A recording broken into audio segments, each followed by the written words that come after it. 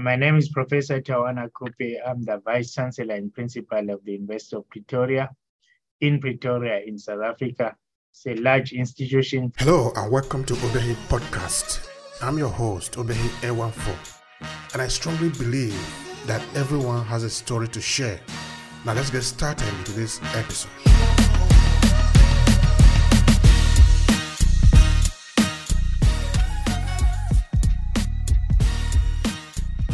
So last year we created a Center for the Future of Work.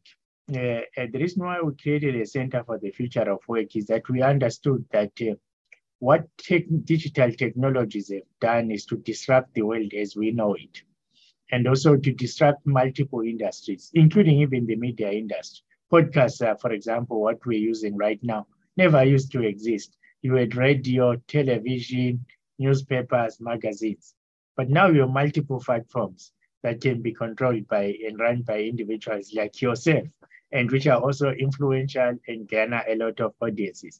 That means, for example, just the journalistic profession itself has changed in multiple ways.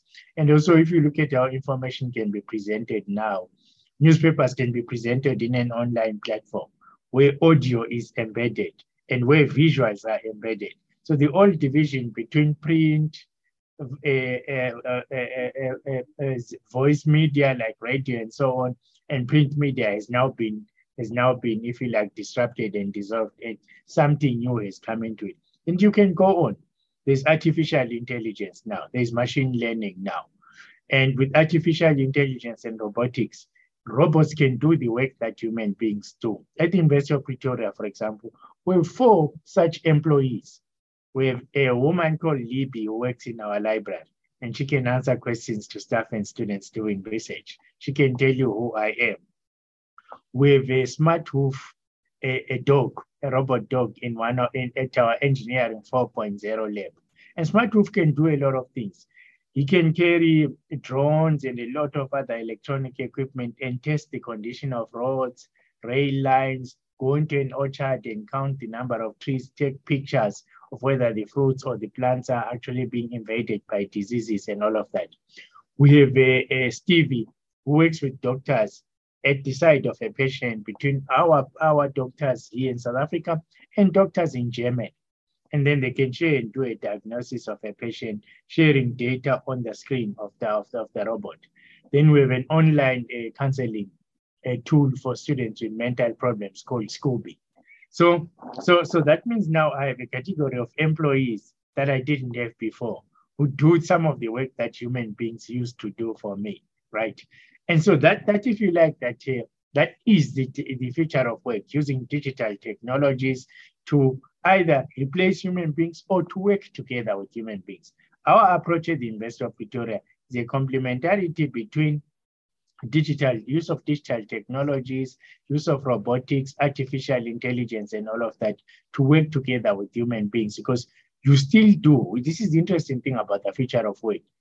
The human touch or personal human contact is very important, and directing these technologies to what they should do in the human sphere is important.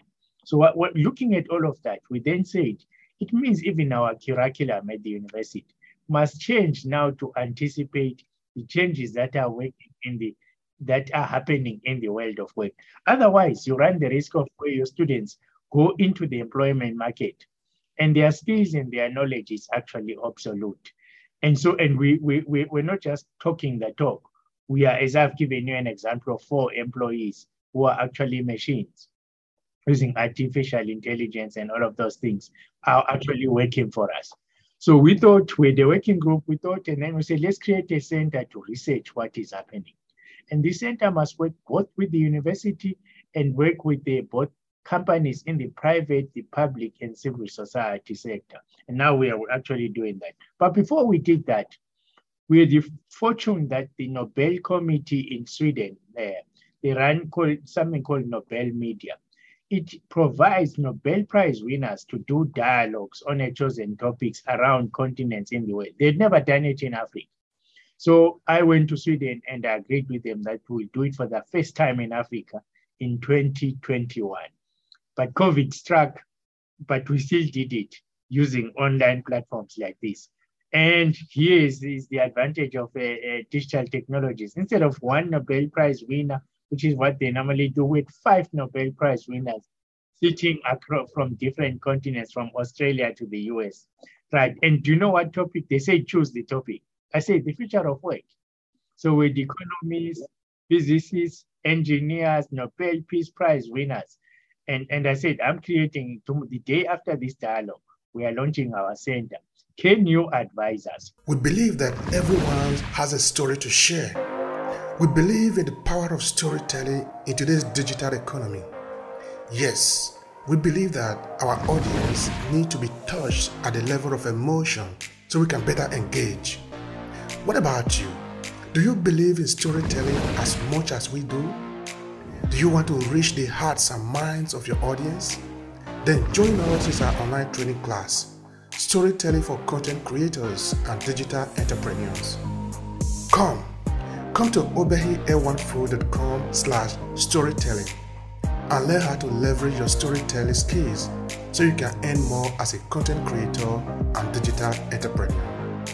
Storytelling is a powerful instrument at our disposal. Let's explore it together. See you in the class.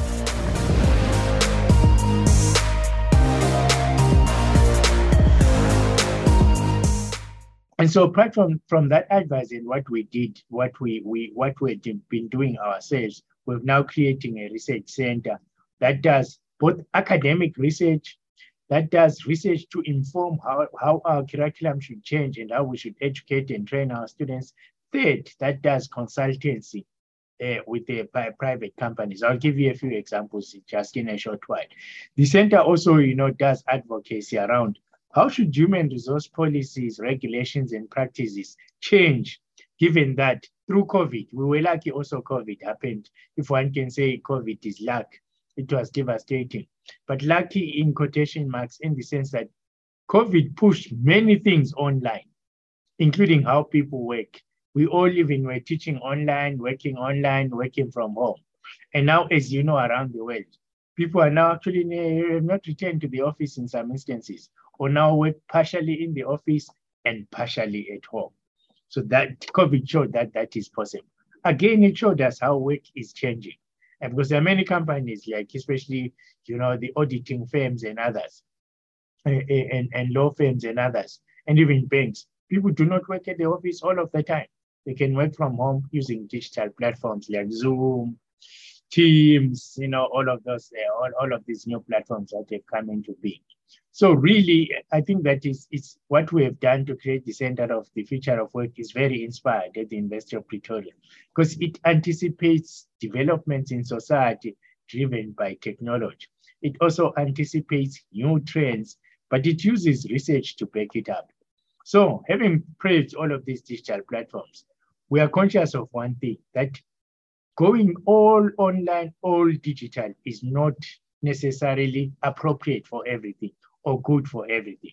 So for example, our students have wanted very much to come back and have some physical contact classes. Because remember, studying at a university or even going to work is not about just doing your work. It's about the interaction you have with your fellow work colleagues or your fellow students. It's about the networks and the bonds that you make. It's about other skills that you get that you won't get simply by working on your own or studying on your own. And what are these skills? Collaboration, appreciation, cultural diversity, debating, dialoguing, working in teams together, understanding, communication and body language and being in person, and also just being social. Human beings are social animals. So our Center for the Future of Work is doing very intelligent research to see how to strike the balance between where you just use technology or people work alone or study alone, and how do you actually mix the two in an intelligent combination that gets you the best of the world. We're also going to be trying to find out, do these situations now create an opportunity for two things? Work-life balance, because you can work from home and work from the office. And if you work from home, that means you are closer to children, your partners and others. And also, you can work at different points depending on your work.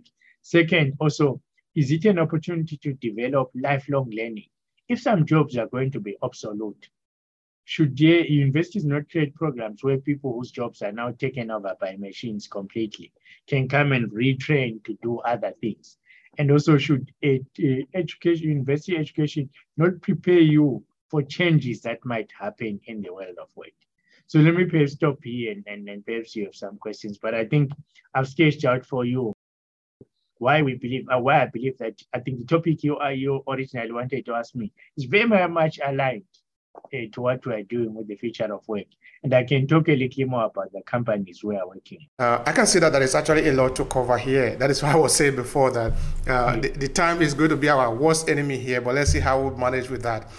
Now, I remember, for example, in 2010, when this podcast was just recently new. So we spent an entire year talking about soft skill, because soft skills are going to be very important in the future work as we are going forward. Because, like you just explained, most of the things that we used to do in a closed place where people are just packed together, we call it offices where we are working. It moved from there now to maybe some place where you are going to be interacting, using technology and all that.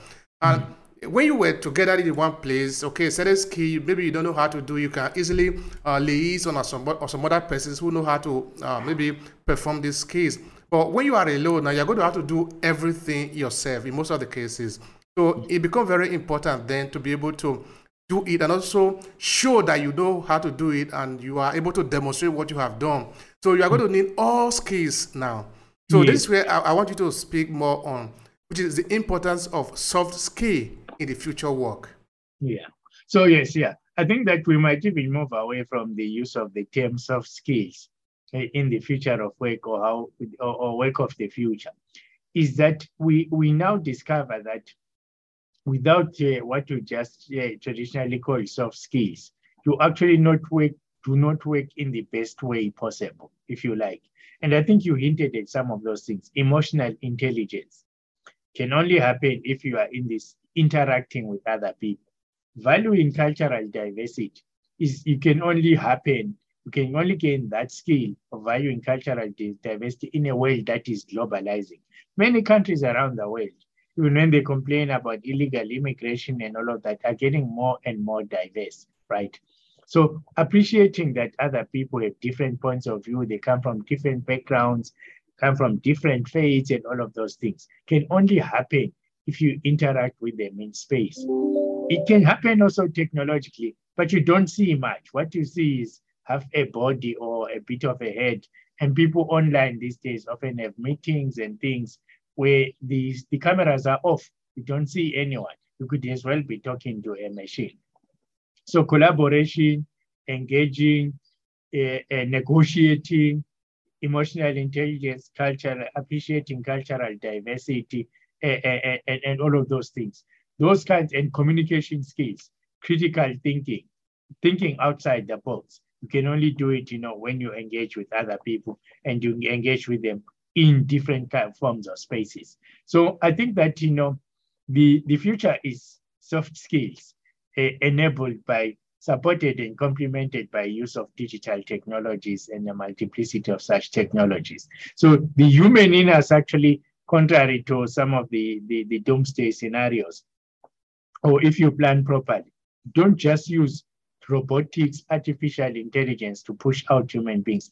After all, humans create technology in order to create a better life for themselves. So harness the technology to be able to actually do those things that way sometimes were not necessarily possible. The on-contact things we didn't always appreciate certain things because they were always there, right? We were interacting, we were talking to each other, we were in each other's presence, and we took it for granted, right? But now that we can see that technology can separate us and we can be in our way, we begin to miss certain of those things that are a key to social interaction, to our sense of being human beings and our ability to do many things together. In my job, for example, we have to travel quite a lot and have collaborations with others. We did a lot during COVID, but it was not the same. This year, for example, I'm traveling a lot physically because people actually invite me and say, this is going to be an in-person meeting. You have to come to the meeting. You can't just do it online. Or sometimes we do it hybrid. We can say, yes, those of you who want to be online is fine. those who want to come in person be there. So we're able to mix things and combine things in very interesting ways now. And that I think that will enable us to do things in a much better way. Now, I'm also looking at the future work now, like a kind of a return to how it has been before. Because before the Industrial Revolution, work were not actually regulated by a lot of this rule that we have today, where maybe somebody go to education, you go to school, then you finish, you need to work for 40 years, after that you retire. There were this kind of, maybe I don't want to say the way that the lion go to hunt, no? In that the society is configured in a way that in a typical African society, let me just put it like that, you cannot be jobless. You always have something to do. As you are growing up, you fit in to the society because you have a role to play. In that it's more like a kind of contracting. This role that you know that you are going to do it to somebody who is going to exchange value for you. So you didn't need to be actually employed by somebody. You are working for yourself, but you are rendering a service. So I don't know if you want to expand on that, if that is related to where we are actually going in terms of future work, which is different from the industrial complexes where somebody owns everything, you are paying salary to people. Help me with that. No, absolutely. I think that one of the things that the future of work enables is that work is not working for somebody. It is a range of entrepreneurial activities in the manner in which you intimate. And therefore there's flexibility. An important element enters the space again, which is similar to what you were talking about. You could work for somebody for part of your time, or work with somebody for part of your time, but work for yourself for part of the time, but precisely because that flexibility is now there using multiple platforms and technologies. And therefore lifelong learning, lifelong work becomes very, very important. You are less a prisoner of a system now, and now more you have multiple pathways towards finding sustainable livelihoods. And you can chop and change different times. So our Center for the Future of Work also has a program on entrepreneurship, which we are teaching our students. We've created a free online course for our students. We have a Ready for Work program. We have a free entrepreneurship course. Then we have the things that are coming out of our Center for the Future of Work. The center is also, like, for example, doing research for us to say, should everybody at the university be working at the office all of the time?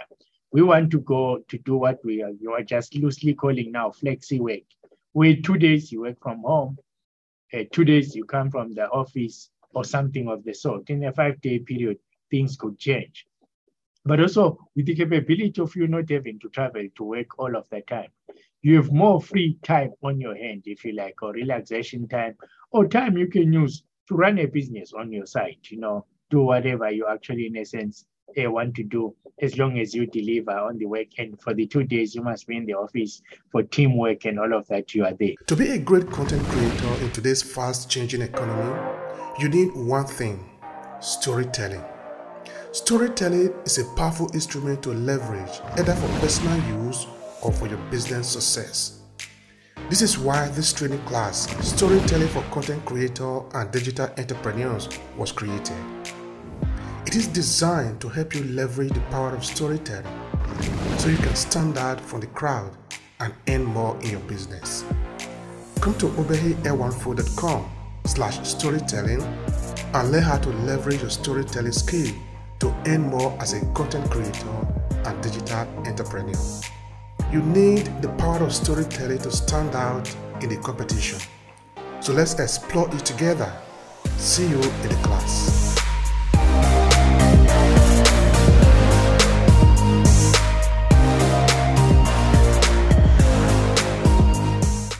So I think it makes what you're asking then really becomes possible now. There are many different, in the future of work or work of the future, there are many different ways of doing work, not only one way. And also, work is not being an employee. It could be being an employer yourself, employed by yourself, or even employing other people, even though part of the time you're also employed yourself. All right, thank you for that. Now, in terms of how the society is structured, I think everything is relating to the type of the work that we also do, because everybody in the morning, you wake up, you are going to the work in the typical classic work that we have known in our generations, no, or a few years before now and also now. That you go to school, then you're going to go to work, you have the transit system and all the ticketing and all that.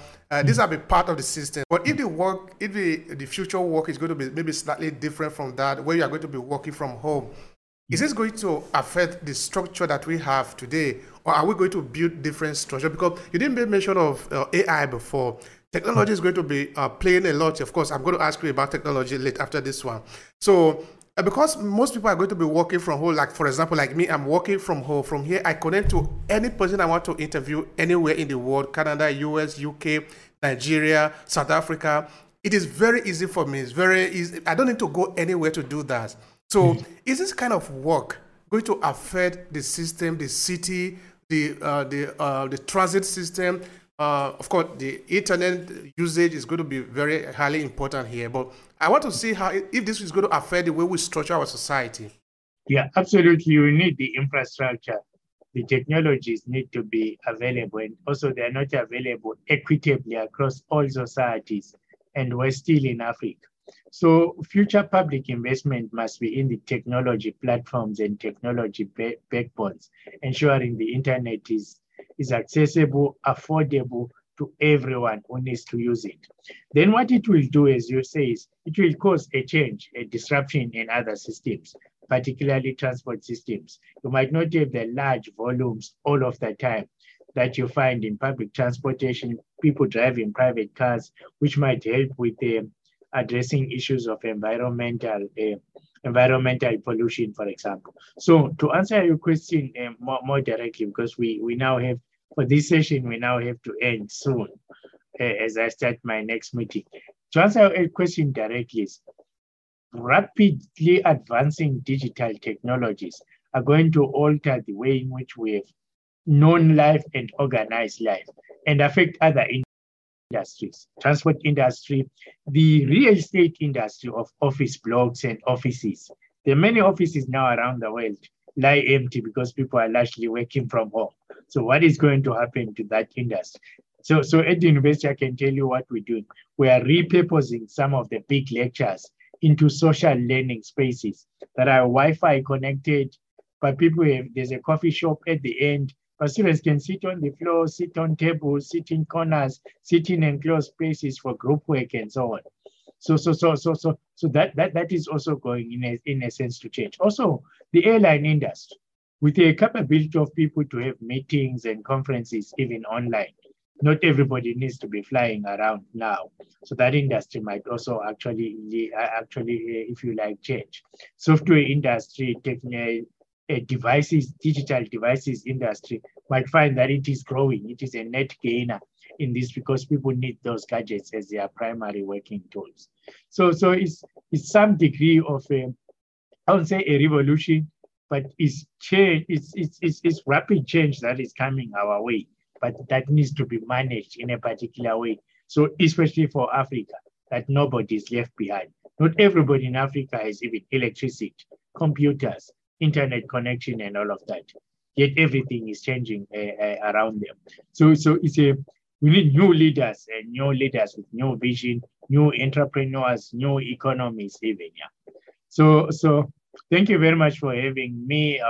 We should continue this conversation another time. Yeah. Certainly, we have to do that. So I thank you so much for the time.